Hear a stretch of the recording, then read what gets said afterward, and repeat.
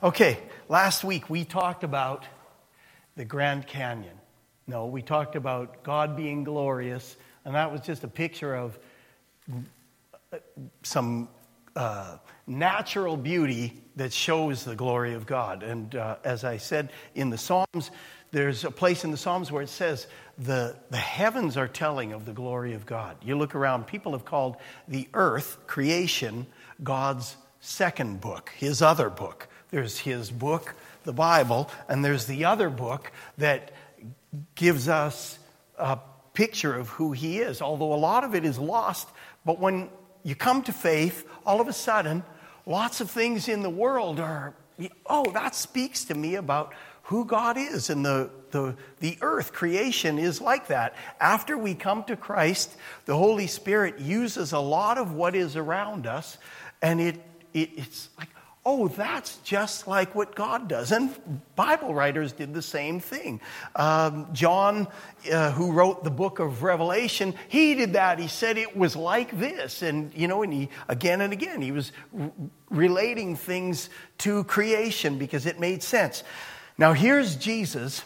In our chapter is John chapter 17, the high priestly prayer of Jesus. And in fact, if we start back in verse 32 of chapter 16, it says this, and I'm going to set this up this way.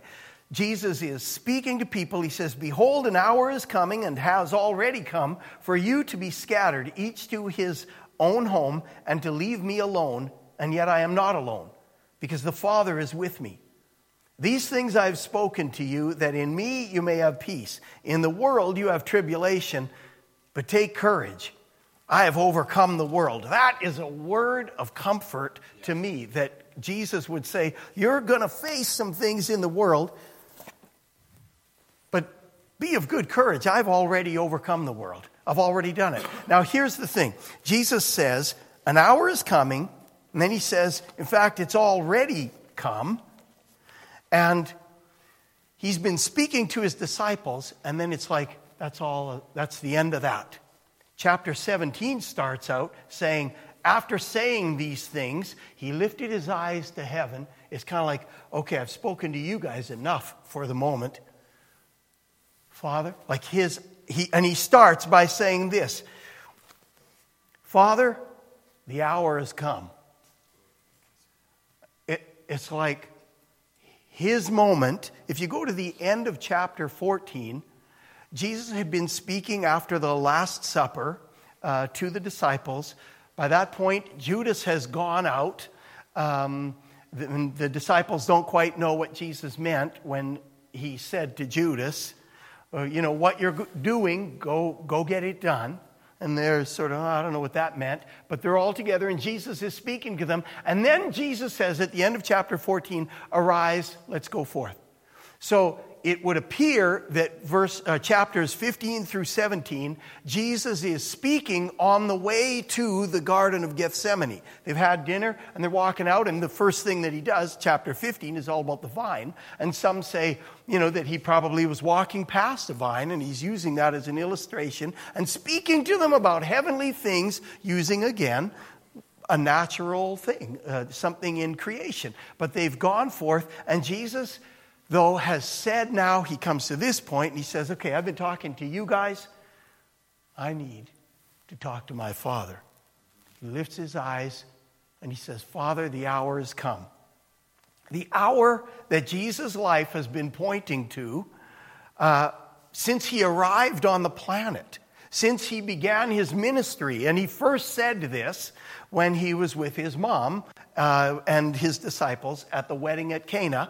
And his mother says, they've run out of wine. And as I told, I know this is review from last week. And he said, my hour hasn't yet come. It's not time for me to be revealed. And, he did his first miracle, but most people didn't actually even know where all that wine came from. A few of them knew, but most people, they didn't know that Jesus did it. If it had been me. Okay, stand back. We're out of wine. You guys have all had enough to drink anyway, so I'm making grape juice.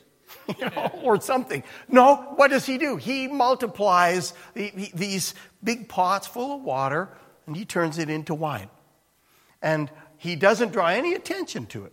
He just does it, and the head waiter, follows his lead. He said, my hour hasn't come. And again and again and again, it says things like they were going to get Jesus, but his hour hadn't yet come, so he just walked away from them. Now in his life, here's Jesus on this night, within maybe a couple hours of his arrest.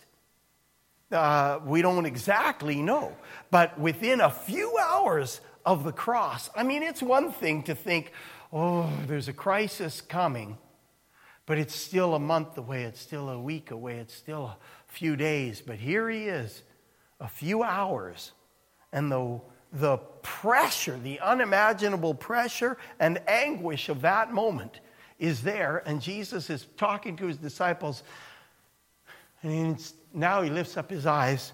Father, the hour has come. I need a moment with my Abba. And John records Jesus' prayer to the Father just before his suffering and his death. And here he is letting us in on his relationship with the Father, this God-honoring prayer, this with the urgency and the anguish of all that's around him. He still even talks about his joy being fulfilled, made full in his disciples. He's still talking about, I've overcome the world. He's looking at this. He's got this. With all of that stuff imminent, here's Jesus, poised, perfectly surrendered, trusting, resolute, and faithful to God. With all of that right there. His prayer shows that he's seeing the glory that will follow what he's about to go through. That he knows what he's going through, but he's already looking beyond it, and he takes this prayer to a place that is so God-honoring, that in the midst of all that. So, I want to just back up. Before I read chapter 17, I want to read this little piece here. And I've got a second Bible up here because the sermon is so long. So that's why I've got that there, if you're wondering. John chapter 12, verses 23 and 28. Jesus says this. He answered when Philip and Andrew came and said, there are some Greeks here that want to meet you. He said, the hour has come for the Son of Man to be glorified. Verse 28. Verse 27. My soul has become troubled. What shall I say? Father, save me from this hour? But for this purpose I came to this hour. Father, glorify your name. He's not shrinking back. He says, I'm not shrinking back. This is the very reason I came. Jesus knows why he was there. The hour that he's come for to be glorified in is right now. I'm not going to ask to be saved from it. This is why I came. This is the purpose the Father sent me. This purpose preceded Jesus coming. This was in the loving heart of God the Father. It says in verse 5, where we're going, before the world was. God had things. This wasn't plan B that, oh my gosh, they've got Jesus. Okay, how can we make the best of this? No, this is why he sent him. This is what it was all about. This is what was in God's heart of love for humanity through all of human history. In fact, even preceding it. Now, the culminating moment for us to be bought back from slavery to sin has arrived. The moment in history where people will be purchased is here. Everyone in heaven, all of the angels in heaven, just like we say at Christmas time that, the angelic host broke out and they were singing, over the shepherds and they hear them praising God because the Savior's in the earth. Now imagine what's happening in heaven. All of heaven is standing sitting on the edge of their seat, so to speak, to see it's about to happen. Humanity is about to be bought back. The cross is right there. He's not turning back. God the Son is there. He's poised, ready to take it for us. This is what we've been waiting for, to see this happen. They're all watching. The world and the devil don't get it. How do I know that? This doesn't sound like a way to win. Jesus is going to die for us. That doesn't sound like wisdom, right? Wrong. 1 Corinthians, listen to these couple of verses. I'm going to just turn there quickly because this is such a glorious piece of Scripture. 1 Corinthians chapter 2, verses 4 to 8. My message, this is Paul speaking, my message and my preaching were not in persuasive words of wisdom, but in demonstration of the Spirit and of power, that your faith should not rest on the wisdom of men, but on the power of God. Yet we do speak wisdom among those who are mature, a wisdom, however, not of this age, nor of the rulers of this age who are passing away. He's talking about spiritual rulers, not just human ones. But we speak God's wisdom in a mystery, the hidden wisdom, which God predestined before the ages to our glory. The wisdom which none of the rulers of this age has understood. Here it is. For if they had understood it, they would not have crucified the Lord of glory. Had they understood what they were about to do, we've got him. Had they understood it, they never would have crucified him. If they had been able to see. We went last night to a few of us, Rose and Serena, we went to a free speech talk downtown. And there were demonstrators trying to shut it down, as is happening now in places all across our country.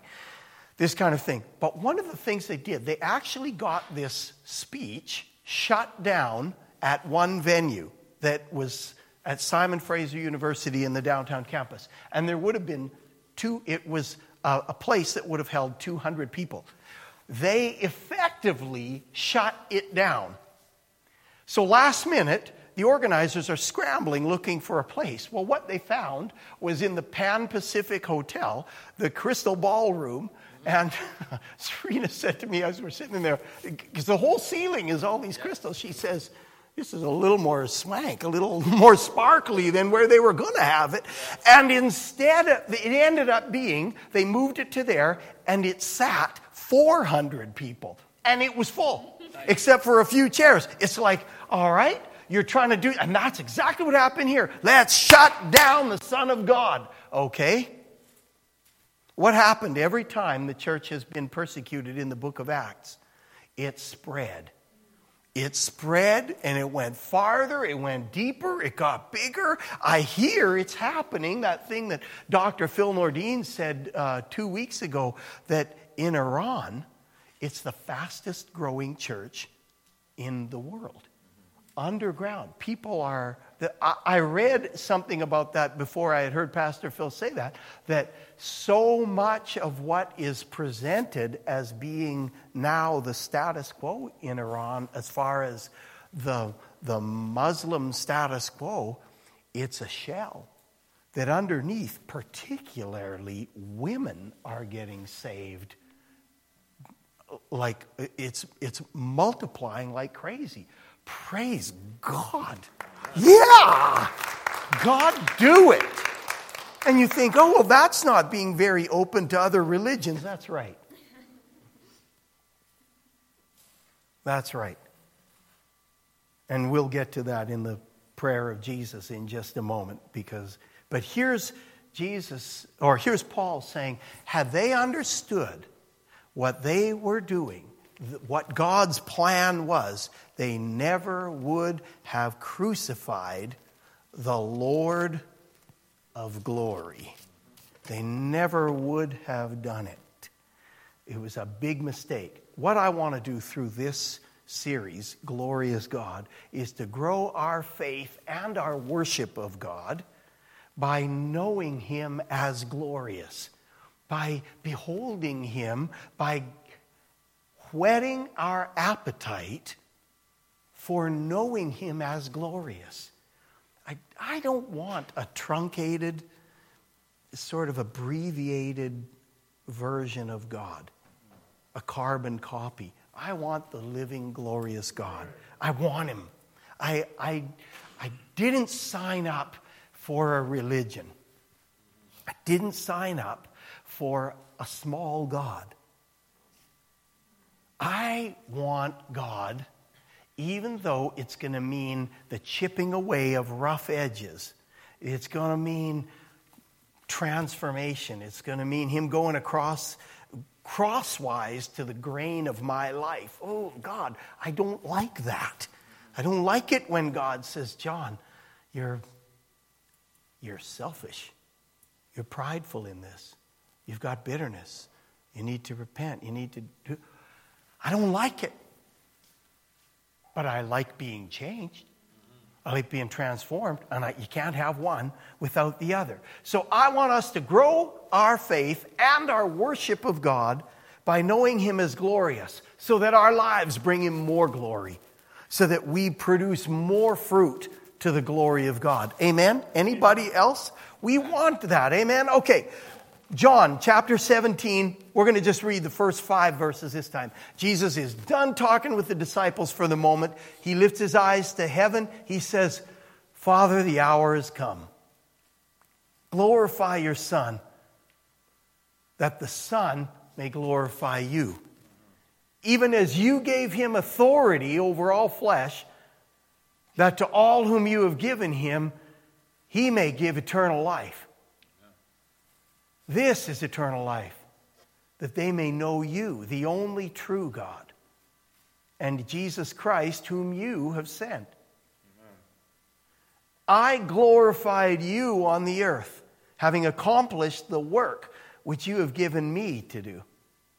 Now, Father, glorify me together with yourself, with the glory which I had with you before the world was. God's glory preceded all that we see. Contrary to what some might say, which is a theological distortion, God did not need us. True. He didn't create us because he needed an object for his love, or he was somehow lonely, or there was... God was lacking nothing. He made us to reflect his glory and goodness and love. He made us to enjoy it. He didn't need it. Within the triune God, Father, Son, and Holy Spirit, he had community. He had relationship. He always has. He's at home there. He created us to bring us into what he has that's so good. Not because of a need that he had, but to just demonstrate and spread his glory more. Not a need that he had. Jesus' whole short life has been lived for the Father's glory. He prays this prayer now. His whole life has been lived for the glory of God. He says, I glorified you on the earth. Now, Father, glorify me with the glory which I had with you before the world was. His whole life was lived to give glory to God. The way he lived, the way he spoke, did miracles, expressing God's goodness and mercy and power, the way he loved people. All of this displayed how glorious God is. Now, he says, glorify your Son, so that the Son may glorify you more. Again, you gave him authority over all flesh, over all mankind in the earth. You gave him authority to accomplish an assignment of great importance, so that to whomever you've given him in your sovereignty, he, the Son, might give eternal life. God gave him authority so that he could give eternal life. I gave them eternal life. He says that about his disciples. I glorified you on earth. Verse 5, now glorify me. This back and forth reverberating glory. You send me, I present you. You give to me, I give to them. That turns out for your glory again and again. It just keeps going and going. But where this makes all the difference for us is the end of verse 2. Jesus says at the end of verse 2, as you gave me authority over all mankind, that to all whom you have given him, he may give eternal life. That's what it's all about from where we are. God gets glory and we get eternal life. And he gets glory from the fact that we have eternal life. All through the book of John, Jesus is presented as the source of life. From the very beginning, it says, in him was life, and the life was the light of men. Whoever believes will in him have eternal life. For God so loved the world that he gave his only begotten Son, that whoever believes in him will not perish, but have everlasting life, eternal life. Again and again, chapter 3, verses 15 and 16. Then he says in chapter 4, the water I give you, to the woman at the well, the water I give you will become in you a well of water springing up to eternal life. I am the way, the truth, and the life. I am the resurrection and the life. At the end of chapter 20, it says this, believe that he's recorded these signs so that you might believe that Jesus is the Christ, the Son of God, and that believing you may have life in his name. Again and again and again. That's what John is writing about, is that we might have life. I want life. Amen? I want life. If you want life, there's only one source for it. There's only one source. Oh, you're just closed-minded, John. Yeah. I'm open, but once you know, no, it's nowhere else. It's in him alone. He has it. Then I'm closed to the other options because I know it's in him. It's in him. There's life in him. Jesus didn't just come with the message of life. He is the message, and he is the life. Amen? There's this beautiful verse at the beginning of the book of Hebrews, which, as with all the other verses or places that I've preached in the last year, it's one of my favorites. Said about everything. God, this is Hebrews chapter 1. God, after he spoke long ago to the fathers in the prophets in many portions and in many ways, in these last days has spoken to us in his Son.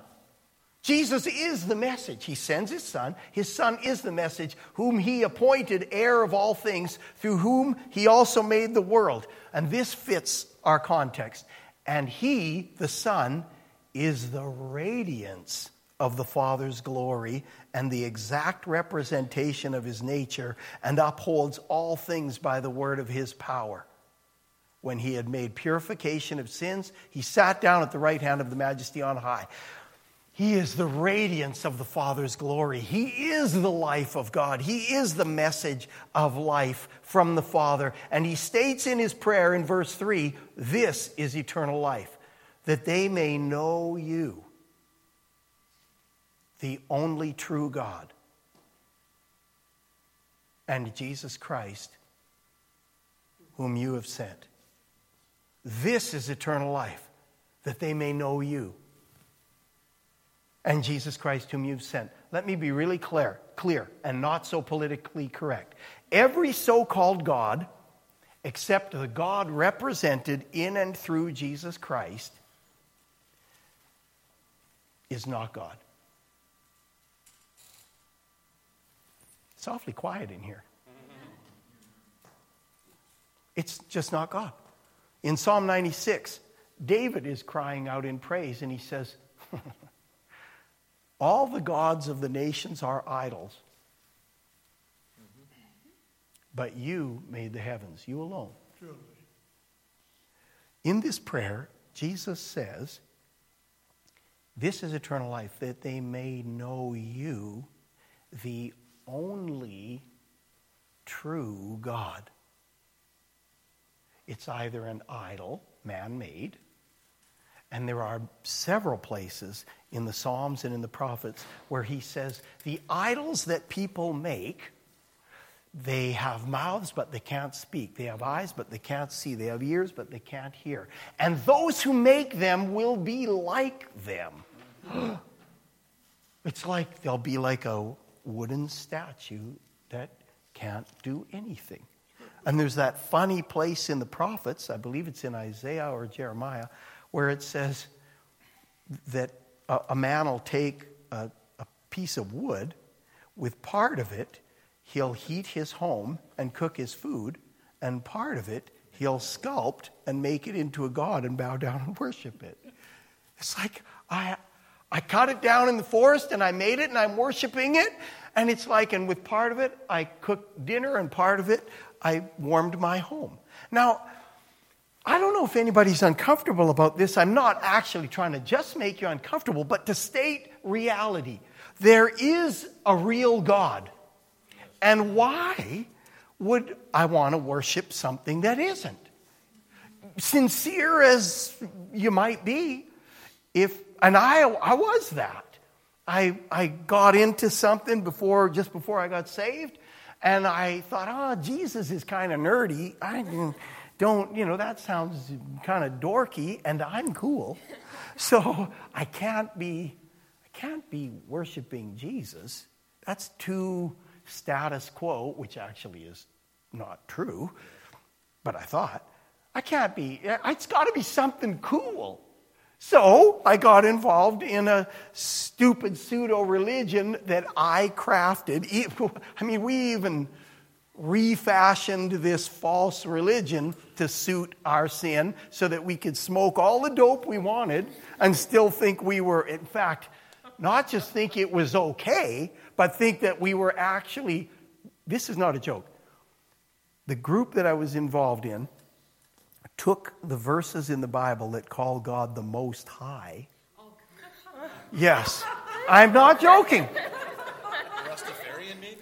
Yeah, and He's the Most High, and it's like, so the more blasted I get, the closer I'm going to be to God.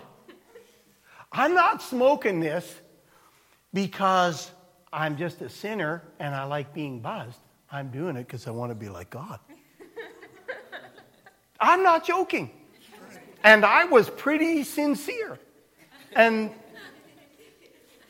the guy that helped me sink into that, and I'm not blaming him because I was more than happy to be led into it, but my buddy who helped me go there, he was an excessive kind of personality, and I think he was closer to God by his blastedness than I was.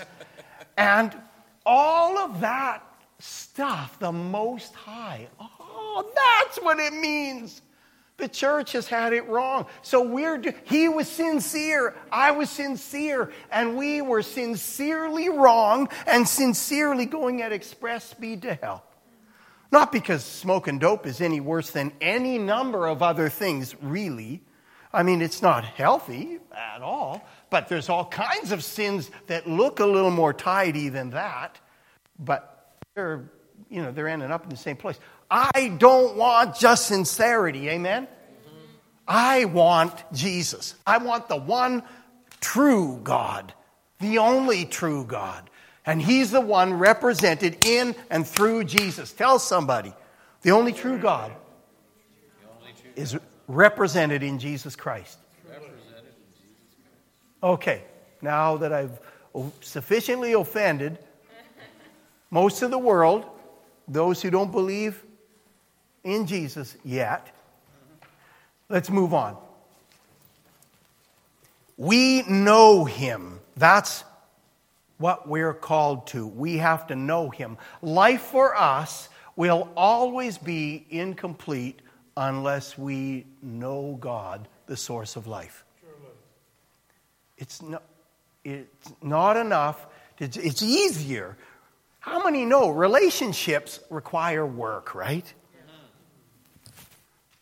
If you have a relationship with somebody in this room, just look at them right now and think about it. That person is work. They require work. And that's why God has put you in their life to really help them out. Relationships are work. our work. It would seem a lot easier if God just said, here's the 12 rules, follow the 12 rules, and everything's going to be good. But no, we walk in relationship with the living God. And so it's a daily thing of knowing Him, seeking Him, turning to Him, hearing Him, laying out our heart to Him, being transformed little by little like all relationships. But you won't be satisfied. Your soul won't be satisfied if you don't have a relationship with God. That's just simple, plain gospel. We were created by the living God for relationship with the living God. And if we don't have it, all of the great blessings of life, there are so many good things. Family, love, romance, food, laughter, sex, recognition, art, music, sports, accomplishments. So many good things. But if this is missing, this relationship with Him, all of that stuff is like so much kind of, it just evaporates. Like it's good. I'm not saying it's a bad thing. Those are all good things. All things given us by God. But we'll never, never, never be fully satisfied unless we actually know Him, the only true God. True. And we won't just live forever, quantity long, but knowing Him means quality, abundant life. That's when He says this is eternal life. It doesn't just mean life that goes on forever like it is here. It means life that's full, life that's satisfied, life where what's, as C.S. Lewis says, that God-shaped vacuum has been filled with the only one, the only thing that can fill it, which is Him. He made us. I think it's kind of, that technologically I'm not exactly advanced. I'm challenged by things like computers. But there is this thing, if you use that as an illustration, God designed the hardware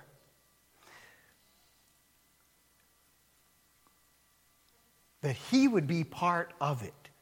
Without Him, it will not function, cannot do everything it would do. That's us. We're made with a need. Something in us that no other thing, that's just how He made it. He made us in His image. And without Him as part of our life, it just isn't going to cut it. Yeah. Amen? Yeah. You want to be satisfied, you need Him. How do you know this? Because the history of all humanity says it. Oh, what we need is more education. No. We need to know God. The word that's used here, to know Him, is this word, the word in the original language, in the Greek New Testament that is used for this, is this word. It doesn't mean I need to know Him like I take a class and I learn calculus. It's more like this. The word means something that progresses the way a relationship does. And it signifies an active relationship, something ongoing where there's interaction. It's not just, I hear about God, I've got it. Nope. It's a relationship. It keeps going like that. That's how relationships grow, is we keep interacting. Amen? They keep going deeper. They keep changing. We get new input. We give something. We interact. Their work, it would be easier to do other things, but they're not life-giving. Relationship is life-giving. Just to learn calculus, it's not. Jesus didn't tell us to know God. He didn't just tell us to know God to have life. He came, He demonstrated it. Even in this prayer, He demonstrated it and left us this record of how life in relationship with the Father looked. Read the Gospels. Get Jesus before your eyes. See how He interacted with the Father. Now He comes to this hour of prayer. He suffered and died to bring us back into relationship with God. He's saying, I've accomplished the work You gave Me to do.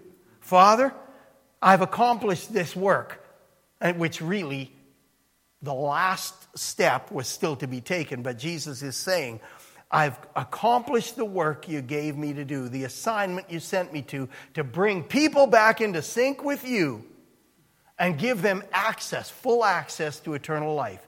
So after he prayed, he finished the assignment by being arrested, suffering on the cross, and we can have eternal life today by recognizing what Jesus did. I'd like to invite everyone to bow their head for a moment.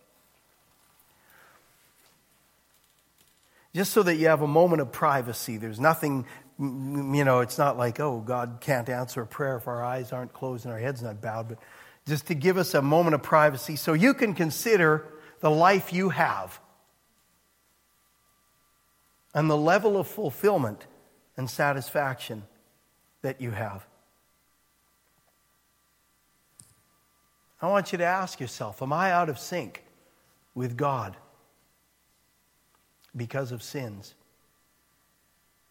and life on my own terms, where I'm really the God of my own life? Am I out of sync? Maybe you'll ask, am I out of sync in terms of I've been living a religious life, but I really haven't been seeking relationship with Him? I know He's there. I even believe that He's God, but I don't want relationship with Him. I just want Him to give it to me, but I really don't want anything to do with it. If so, know this: Jesus came to give you eternal life. He died on the cross for your sins so you could be forgiven and reconciled to a life-giving relationship with God through Jesus. What do you need to do to receive God's offer? Believe in Him first. Turn in your heart from your sin and your self-enthroned life, where you're the Lord, and invite Jesus to be the Lord of your life from now on. He'll make Himself at home in your heart, and you'll be entering into a personal friendship with Him as a child of God. There are likely a number of people here who know this is their opportunity and their need. And there are a number of people here, myself included, who've done this. Came to that place where we believed, we turned from our sin, surrendered our life to Him as Lord, and entered into that relationship, and He came and took up residence in our hearts. If you consent, you're not alone. Many others need to do the same, even in this room. I'm going to lead you in a prayer that you can pray along with quietly, or even just in your heart if you don't want to speak out loud. No one needs to be embarrassed or ashamed of saying, I need Him, so I'm going to do this. So I want you to just pray this. If you want to whisper it, just say, Jesus, thank you for coming to reconcile me to God.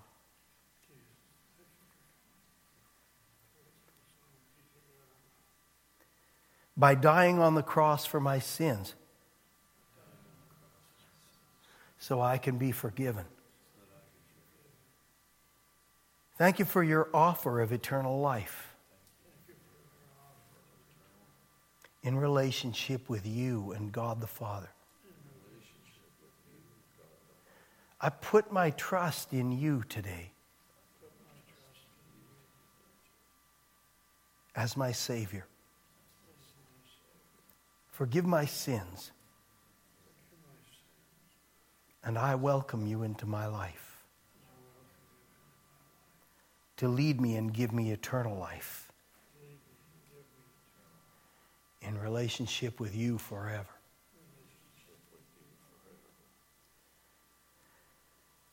If you prayed this, I'd like to speak with you for a moment after the service. Just before food comes and we enjoy lunch together. I'd like to talk to you and just talk about some of the next steps, but I want to just pray. Father, thank you for those that prayed that prayer for the first time. I pray that this would be something, God, there's so much at stake.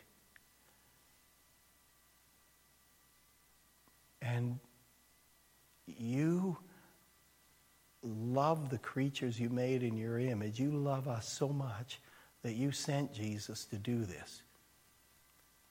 That there isn't a plan B, that there's life only through him, and that you sent Jesus to suffer for us. God, I pray for this message of the gospel, this good news of reconciliation with God to take root today in such a way that it would never be lost, that today new life would be stirred in this room. New joy would be stirred, that the love of God would be poured out, that those who've prayed this today for the first time or the 10th time, those who've come back and said, God, I've needed to know you and walk in relationship and not just with a religion, but with the living God. God, that the love of God would be poured out in each one in a way that would change us forever. Do that in here today, God, by the Holy Spirit.